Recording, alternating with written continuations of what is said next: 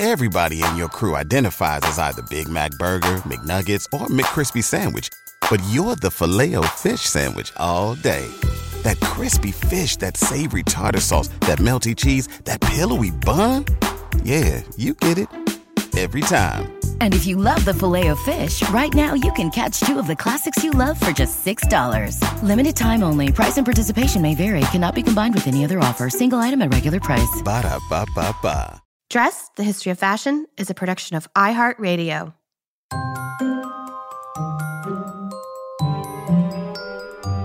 With over 7 billion people in the world, we all have one thing in common.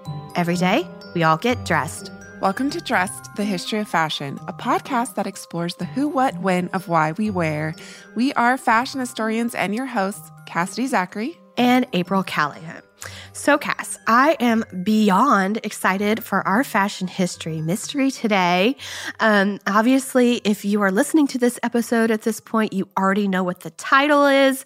We are going to explore the origins of cat eye glasses. And listener Stacia Potter submitted this topic to us some time ago, and I'm really pleased to have revisited this request recently because I had considered it for a fashion history mystery episode last season, but then I kind of ran into a standstill because I was having a hard time finding this term cat eye used in the fashion press. Which is kind of funny because we rely so much on our historic databases. But yes, Dress listeners, sometimes even they too fail us. No, or perhaps I fail them. Because the fail was actually the result of my using the wrong terminology for the period. And once I discovered that the styles launch that they were called Harlequin glasses, not cat eye glasses, well, let's just say that I was not exactly prepared for the can of worms which I was about to open up.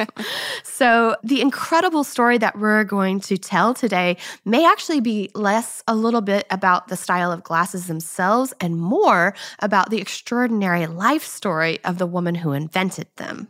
Yeah, because today we're going to bring you the incredible story of Altina Shanazi, or Altina Sanders, and Altina Barrett, plus Altina Carey. And let's not forget about Altina Miranda. And no, these were not her laundry list of shifty criminal aliases, but rather, as you may have guessed, Dress listeners, the number of times she married. To say that Altina, or Tina to her friends, had a zest for life could be the understatement of the century. Yes, she was actually born in 1907 into some pretty spectacular circumstances. Her father, Morris Shanazi, was a self-made millionaire many, many times over, and he had left his home in Turkey at the age of 15.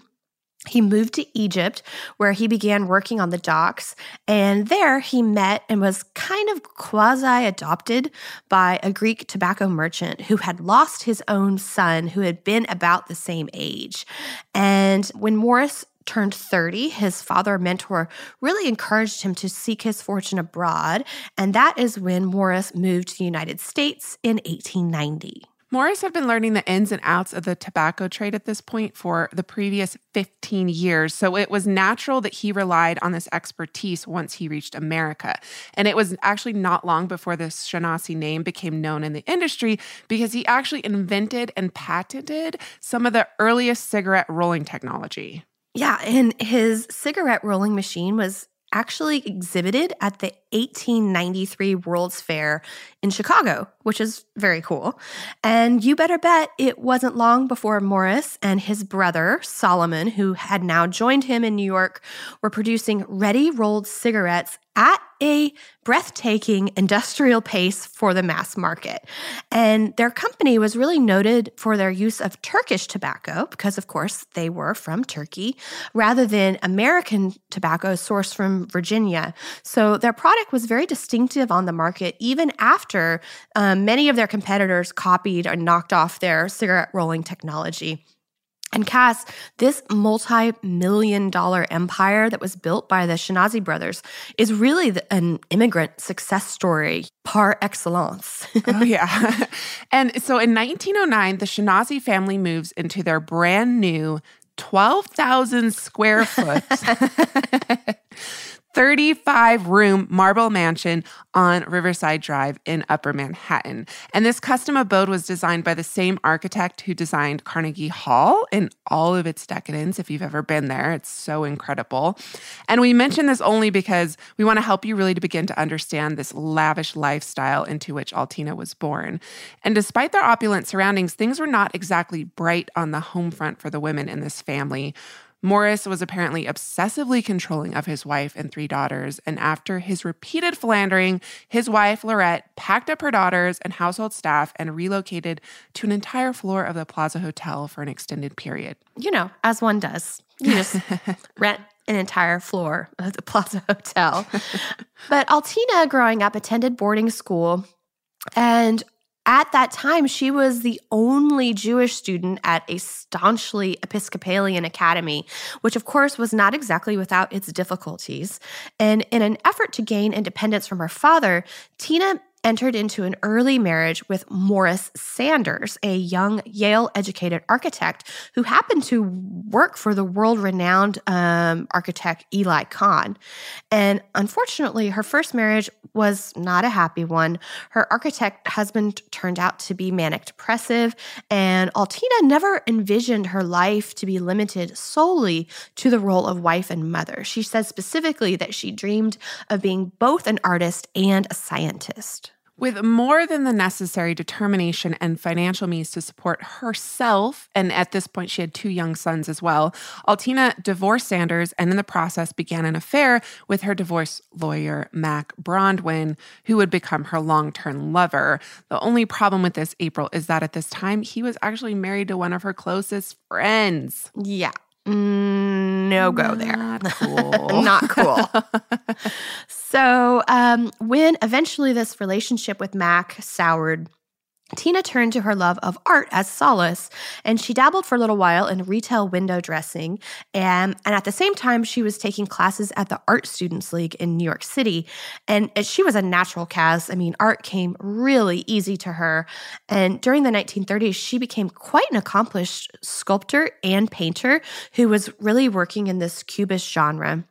And I don't know if I've ever actually talked about this on the show, but in a former life, before I was a fashion historian, I was actually a contemporary art gallerist for nearly a decade. And I have to just say that Altina's work is no joke. It is truly exceptional. She just had that kind of thing.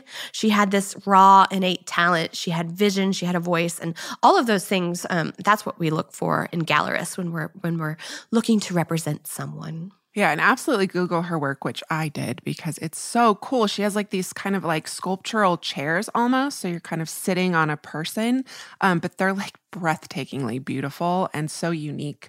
I've never really seen anything like them. So definitely check out her work. She called them characters. They're fabulous. Characters. Tina's entree into the realm of high fashion came about roundabout by way of happenstance. In her own words, she says, "One day I was walking from a movie with some guy, I don't remember his name, and I passed a shop of an optician, and I saw this oil painting with glasses glued onto the face, and I thought, that is really so ugly." And Dorothy Parker was writing verses, men don't make passes at girls that wear glasses. So I thought something better could be done than just these awful glasses that look like the time of Benjamin Franklin. And so I thought, what would be good on a face? I thought about a mask, a harlequin mask. They really beautify a face, end quote. And a harlequin, of course, is that character from the Commedia dell'arte. Yeah. And Tina went to work on her idea.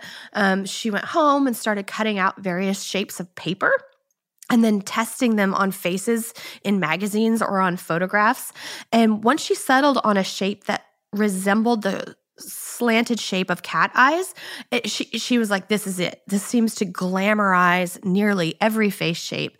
And after that, she just really hit the pavement trying to promote and peddle her new design aesthetic. And she says, quote, "I first went to the big companies, the American Optical Bausch & Lomb, and another company called Ray-Ban, just Ray-Ban." And she says, "They had the same reaction. But of course, I didn't see the top people. They would say to me, well, when we're ready to sell eyeglasses to lunatic asylums, we'll let you know." Undeterred, Tina decided to cut out the industry middlemen and went straight to retailers. She says, then finally I went to a shop called Lujeans on Madison Avenue. It was a very fancy shop. I spoke to the head salesman and he waved me aside, and you know how accidental life is. At that moment, the owner of the shop, Mr. Lugene, came in and he saw the photograph and said, come with me. And so I went with him to his office and he really liked them and said, I really think you have something. Then he said, I like it and I want an exclusive on these for at least 6 months. And I said, absolutely. And I mean, I had no other offers. And this is when the fad for Harlequin glasses exploded onto the American fashion scene. It was announced in the pages of the November 1939 issue of Vogue, quote, Specs appeal.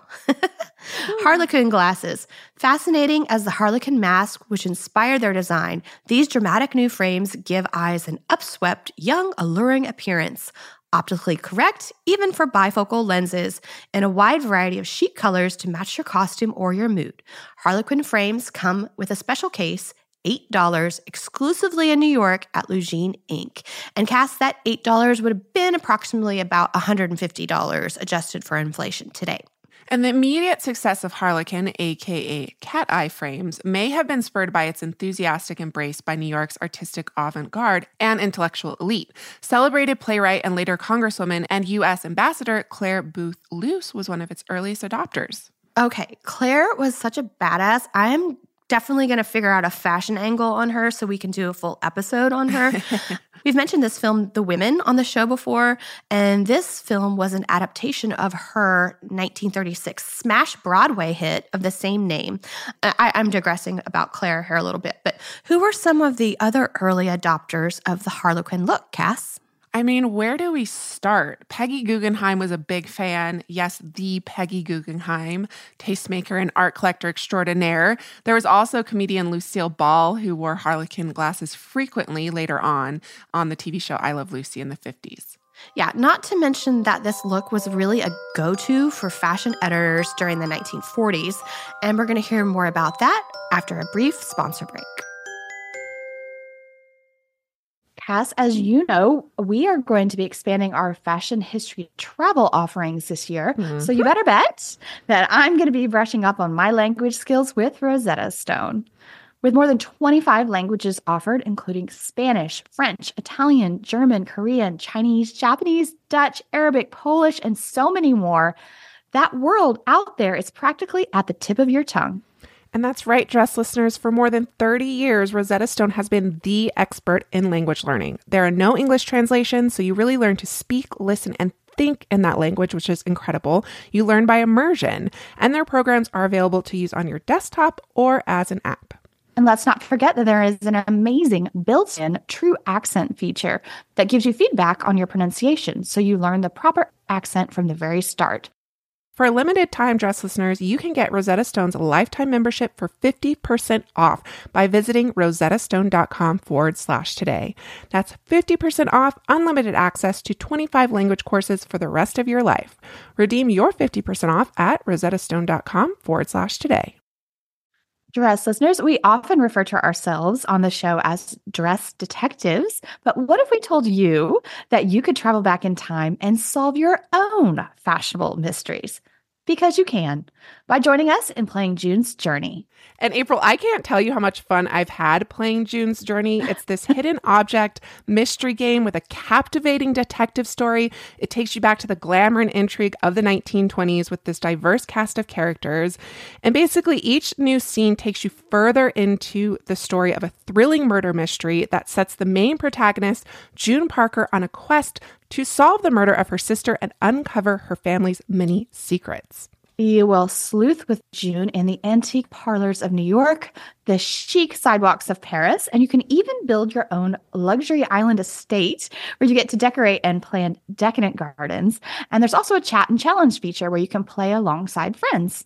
So join us, Dress listeners, in putting on your detective hats and escape to a bygone age of mystery, danger, and romance. Discover your inner detective when you download June's Journey for free today on iOS and Android. Everybody in your crew identifies as either Big Mac Burger, McNuggets, or McCrispy Sandwich. But you're the Filet-O-Fish Sandwich all day. That crispy fish, that savory tartar sauce, that melty cheese, that pillowy bun. Yeah, you get it. Every time. And if you love the Filet-O-Fish, right now you can catch two of the classics you love for just $6. Limited time only. Price and participation may vary. Cannot be combined with any other offer. Single item at regular price. Ba-da-ba-ba-ba. Welcome back. So, Cass, fashion editors made a beeline for not only the novelty of the Harlequin style, but also its super smart dynamic, because it was a bit brassy and maybe even perceived at the time as being a bit imperious. And this fact was not apparently lost on the New York City cab driver who complained to Vogue in 1941 in an article entitled How Men See Us. He says, quote, "Open-toed shoes are dreadful. I like short skirts and funny hats. I like lots of color on women. Don't like those crazy Harlequin eyeglasses that make women look like they are Japanese spies." Ooh. Yikes. Yeah, there's a ton to unpack there. Yeah, perhaps even more so when you learn from the writer, when she mentions later in the bit, that she was actually wearing Harlequin glasses when the cab driver she was interviewing said this to her. And, you know, this was like in an official on-the-record interview for Vogue. Rude. I know. I have lots of immediate reactions to this statement. I mean, first, why is this editor interviewing a cab driver about women's fashion anyways? The most obvious answer, I guess, is at this time that fashion magazines are, you know, in part responsible for or complicit in encouraging women to dress for men. And this article kind of confirms that their opinions matter, I guess. And also, second, hello, racism. Yeah. Just a little bit of context. This article was published in April of 1941. So that's 8 months before the attack on Pearl Harbor. However, and you know, the U.S. had not yet officially entered World War II. And yet, based on this quote, it seems there was already a lot of anti-Japanese sentiment brewing stateside. Yeah, and that all played out in an epic fail on the part of the U.S. government when they passed Executive Order 9066, which resulted in one of the most egregious violations of American civil rights in our nation's history. Beginning in 1942, about 117,000 persons of Japanese descent who were living on American soil were rounded up and forced into internment camps for the duration of the war in order to prevent espionage, never mind the fact that the majority of them were officially U.S. citizens. Yeah, many of them born in this country. But really not a great moment for U.S. history. So in this statement by the cab driver, we're really glimpsing the systemic racism of this era. So not that Vogue acknowledged that, I'm sure, but systemic racism is racism that is so deeply ingrained into the very DNA of any given society that it escapes even a second thought or questioning. Agreed. And Cass, this article is chock full of other vitriolic comments about women's fashion. They interviewed one business executive who said, quote, "Very few women can wear slacks well. They're not built for it. And almost no one can wear shorts after they are 16. Okay. That's creepy. Why are you creeping on 15-year-old girls, sir? Or how about the policeman who said he disliked, quote, women who dress to attract attention either by overdressing or ignoring style altogether. So lots and lots of opinions here, folks. Just, of course, underscoring something we talk about quite often, how women's bodies and fashions have been policed historically, this case literally, perhaps. But I have to know, April, what exactly was the point of this article? While we can look back now and cringe at these sort of comments, it would appear to me that Vogue is validating them, or at least giving them credence, right? I mean, men's opinions did matter at this time. Well, let's just bring this all back to the Harlequin glasses. Their adopters were really breaking with tradition. They were wearing something that was entirely new, and they were embraced by many forward-thinking women who were in positions of relative power at the time. So in many ways, wearing them was a push back against this quote-unquote man's world way of thinking of the era. And at the conclusion of this article, Vogue kind of sums it up by saying, here's what men say, but why do they think that we dress for them? we ultimately dress for ourselves. So they kind of summed it all up. And in the end, it had a little bit of a feminist slant on it. Who knew that eyewear could spark a mini revolution? But that's just what Harlequin glasses did. So much so that in 1940, Tina was awarded an American Design Award by Lord & Taylor. The contest, which stipulated that, quote, one or more designs by any winner must have been on the market for the first time since 1939, that winners must have made their designs for the consumer market, and that the work of each winner, in the opinion of the jury, must have definitely influenced the industry with which he or she is affiliated. In addition to Tina, that year, a shoe designer and 2 industrial designers also won the American Design Award, which was accompanied by a $1,000 cash prize, which is the equivalent of a little over $18,000 today. Not that Tina really needed the money, because she didn't. Her father had passed away at this time, leaving behind what would have been a $75 million estate. And with some of that money around the same time, she was actually aiding Jewish citizens who were wishing to escape Austria. And Cass, ultimately, she aided 13 people fleeing the Nazi regime, one of whom would later become the love of her life and her second husband. As Altina's son noted, she quote-unquote lost her heart to Eric Barrett, a Jewish doctor and lawyer who unfortunately was diagnosed with tuberculosis shortly after his arrival in the U.S.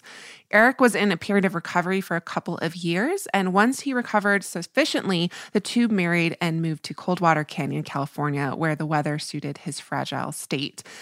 And there, with the continued popularity of her Harlequin glasses throughout the 40s and into the 50s, Tina opened her own factory to produce her designs. During an interview she gave in the 90s, she really talks about the factory, saying it was about 3,000 square feet, and how at that time she was really sympathizing with the state of race relations in the country. She actively hired African-American employees, for instance, at a time when segregation was legally mandated in the United States. Yeah. And her stint in manufacturing eventually came to a halt following a visit from local mobsters. And she says, quote, I know. I mean, this story just keeps getting wilder and wilder as we go on. She says, explaining what happened, she says, 2 big thuggy-looking guys came in one day and said, well, miss, how are you getting along? And I said, well, I think I'm getting along all right. And they said, well, I think you need a little protection, don't you? So I said, no, what do I need? And she says, I wasn't completely stupid. I knew what they were talking about. And then they said, well, you know, someone could break your windows. Who knows what could happen? So we are willing to help you out. And she says, they said, we'll come back again. But she says that scared her. And she says, well, I don't really like running the factory. I don't like clocking people in and clocking them out and going around doing production, getting salesmen. There's a whole world about this that really didn't appeal to me. And all of this coincided with a decline in her husband Eric's health, and he actually passed away in the 1950s. And after this, Tina poured her grief into her artwork and later film. Her documentary on the artist George Grosz, under whom she had studies, was even nominated for an Academy Award in 1960. I mean, she was a dynamo, really. Oh, yeah. And through a friend at her art school, she met her very much younger third husband, Charles Carey.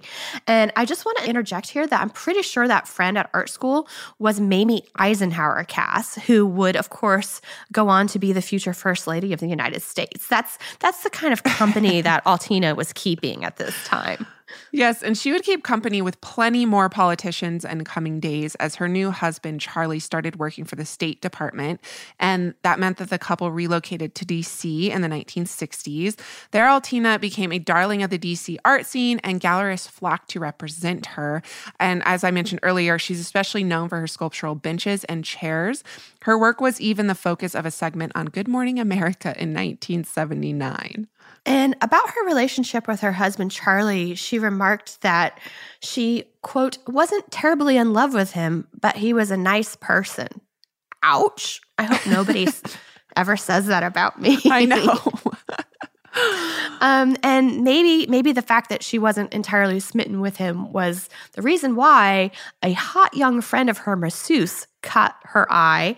Celestino Miranda had left Cuba, one of approximately 125,000 Cubans who had fled Cuba as part of the Muriel boat lift in 1980.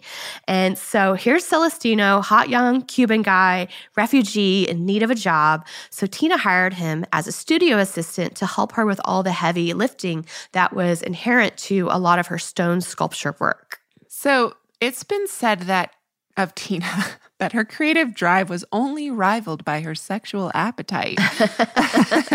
And she made quick work of seducing the handsome young Cuban who sported a signature ponytail. Charlie and her divorced, she married Celestino, and the couple continued to be a presence in the DC art world until, sadly, Celestino developed cancer. Yeah, and at this time, her ailing husband's greatest wish was to be surrounded by many, many animals because he felt that they had a healing presence on him.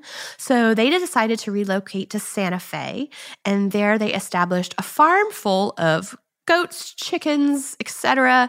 And Cass, their favorite goat, Bebe, apparently even lived in the house with them. Oh. Can you imagine living in a house with a goat? Sean loves goats. You just texted me yesterday that you were chasing a goat down the street. Yes, I live in a kind of a farm village in New Mexico, and I'm surrounded by animals. And I've caught many dogs, but never a goat. And yesterday, yes, I tracked down and chased a goat. So that was my day yesterday. Was the goat lost? The goat was lost, but we found its home. Oh, that's nice. Into the late 90s, Altina shared this idyllic life with Celestino, who had recovered from a stint of cancer. Each day, they cared for their farm animals and walked down the hill, hand in hand to their art studio, where they developed a deeply connected artistic practice. Celestino describes their relationship as artistic and spiritual soulmates, which is so sweet. Their sculptural works were celebrated in the Santa Fe art scene and grace the home of many collectors still today, so I'll have to keep my eyes open. Yeah. So with her husband by her side, Altina passed away from natural causes at the age of 92. And I have to say, this is a life well lived and well loved by any measure. So, Stacia, I don't think either of us suspected that your inquiry into the history of cat eyeglasses would take us down this path into an exploration into the life of Altina Shahnazi. But there you have it, Dress listeners. And also, I should mention that there is a wonderful documentary called Altina on Amazon if you would like to learn more about her life, her loves, and her artistic vision. And it has some really, really fun film footage of her from the 1920s, which is very interesting because home movies from that era are incredibly rare. Yeah, and I just checked out the trailer on the internet because there's a whole website dedicated to that movie. So definitely I will be checking that out in the future. And wow, what a fascinating backstory to the cat eye styles that remain adored to this very day. And we should mention that it is International Women's Month. There are so many amazing women behind the clothes we all wear, April. And this episode reminded me about our poodle skirt episode and its inventor, Julie Charlotte. I mean, just so many incredible stories that we have no idea about and will only continue to discover and share. So check out these past episodes. And you know what? I think that does it for us this week, Dress listeners. May you consider putting a cat eye into your wardrobe next time you get dressed. If you would like to submit your own query for a future fashion history mystery, you can email us at dressed@iheartmedia.com. You can also DM us on Instagram at dressed_podcast, which is where we post images to accompany each week's episode. This is also our Twitter handle, and please tune in this Tuesday for our full-length episode. Last but never, ever least, thank you to our producers, Casey Pegram, Holly Fry, and everyone else at iHeartRadio that makes this show possible each week. Catch you Tuesday.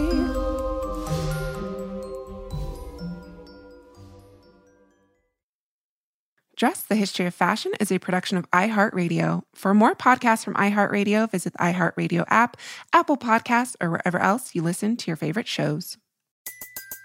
Everybody in your crew identifies as either Big Mac Burger, McNuggets, or McCrispy Sandwich. But you're the Filet-O-Fish Sandwich all day. That crispy fish, that savory tartar sauce, that melty cheese, that pillowy bun. Yeah, you get it. Every time. And if you love the Filet-O-Fish, right now you can catch 2 of the classics you love for just $6. Limited time only. Price and participation may vary. Cannot be combined with any other offer. Single item at regular price. Ba-da-ba-ba-ba.